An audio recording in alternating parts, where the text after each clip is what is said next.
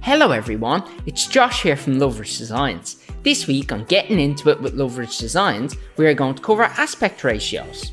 An aspect ratio is pretty simple. It's the proportional relationship between an image's width and height. Essentially, it describes an image's shape.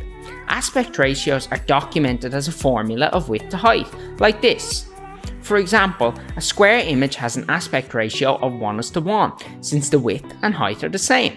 The image could be 100 pixels by 100 pixels, or 15,000 pixels by 15,000 pixels, and the aspect ratio would still be 1:1. As another example, a portrait style image might have an aspect ratio of 2:3.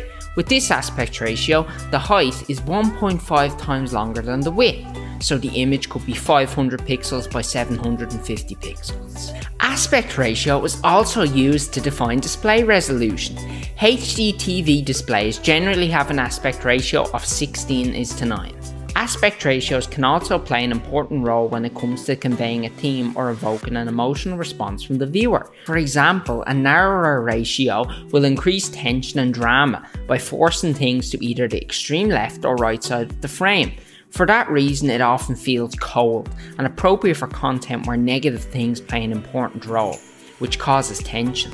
It's a bit like a high contrast image. It amplifies differences. Whereas something less narrow, like 16:9, feels more organic and kind, which is more appropriate for a scene where two people are interacting, because it doesn't force the actors to have distance between them and comfortably allows compositions where the two people are interacting. It allows the elements in the frame to blend together a bit more, and thus the compositions are much less strict.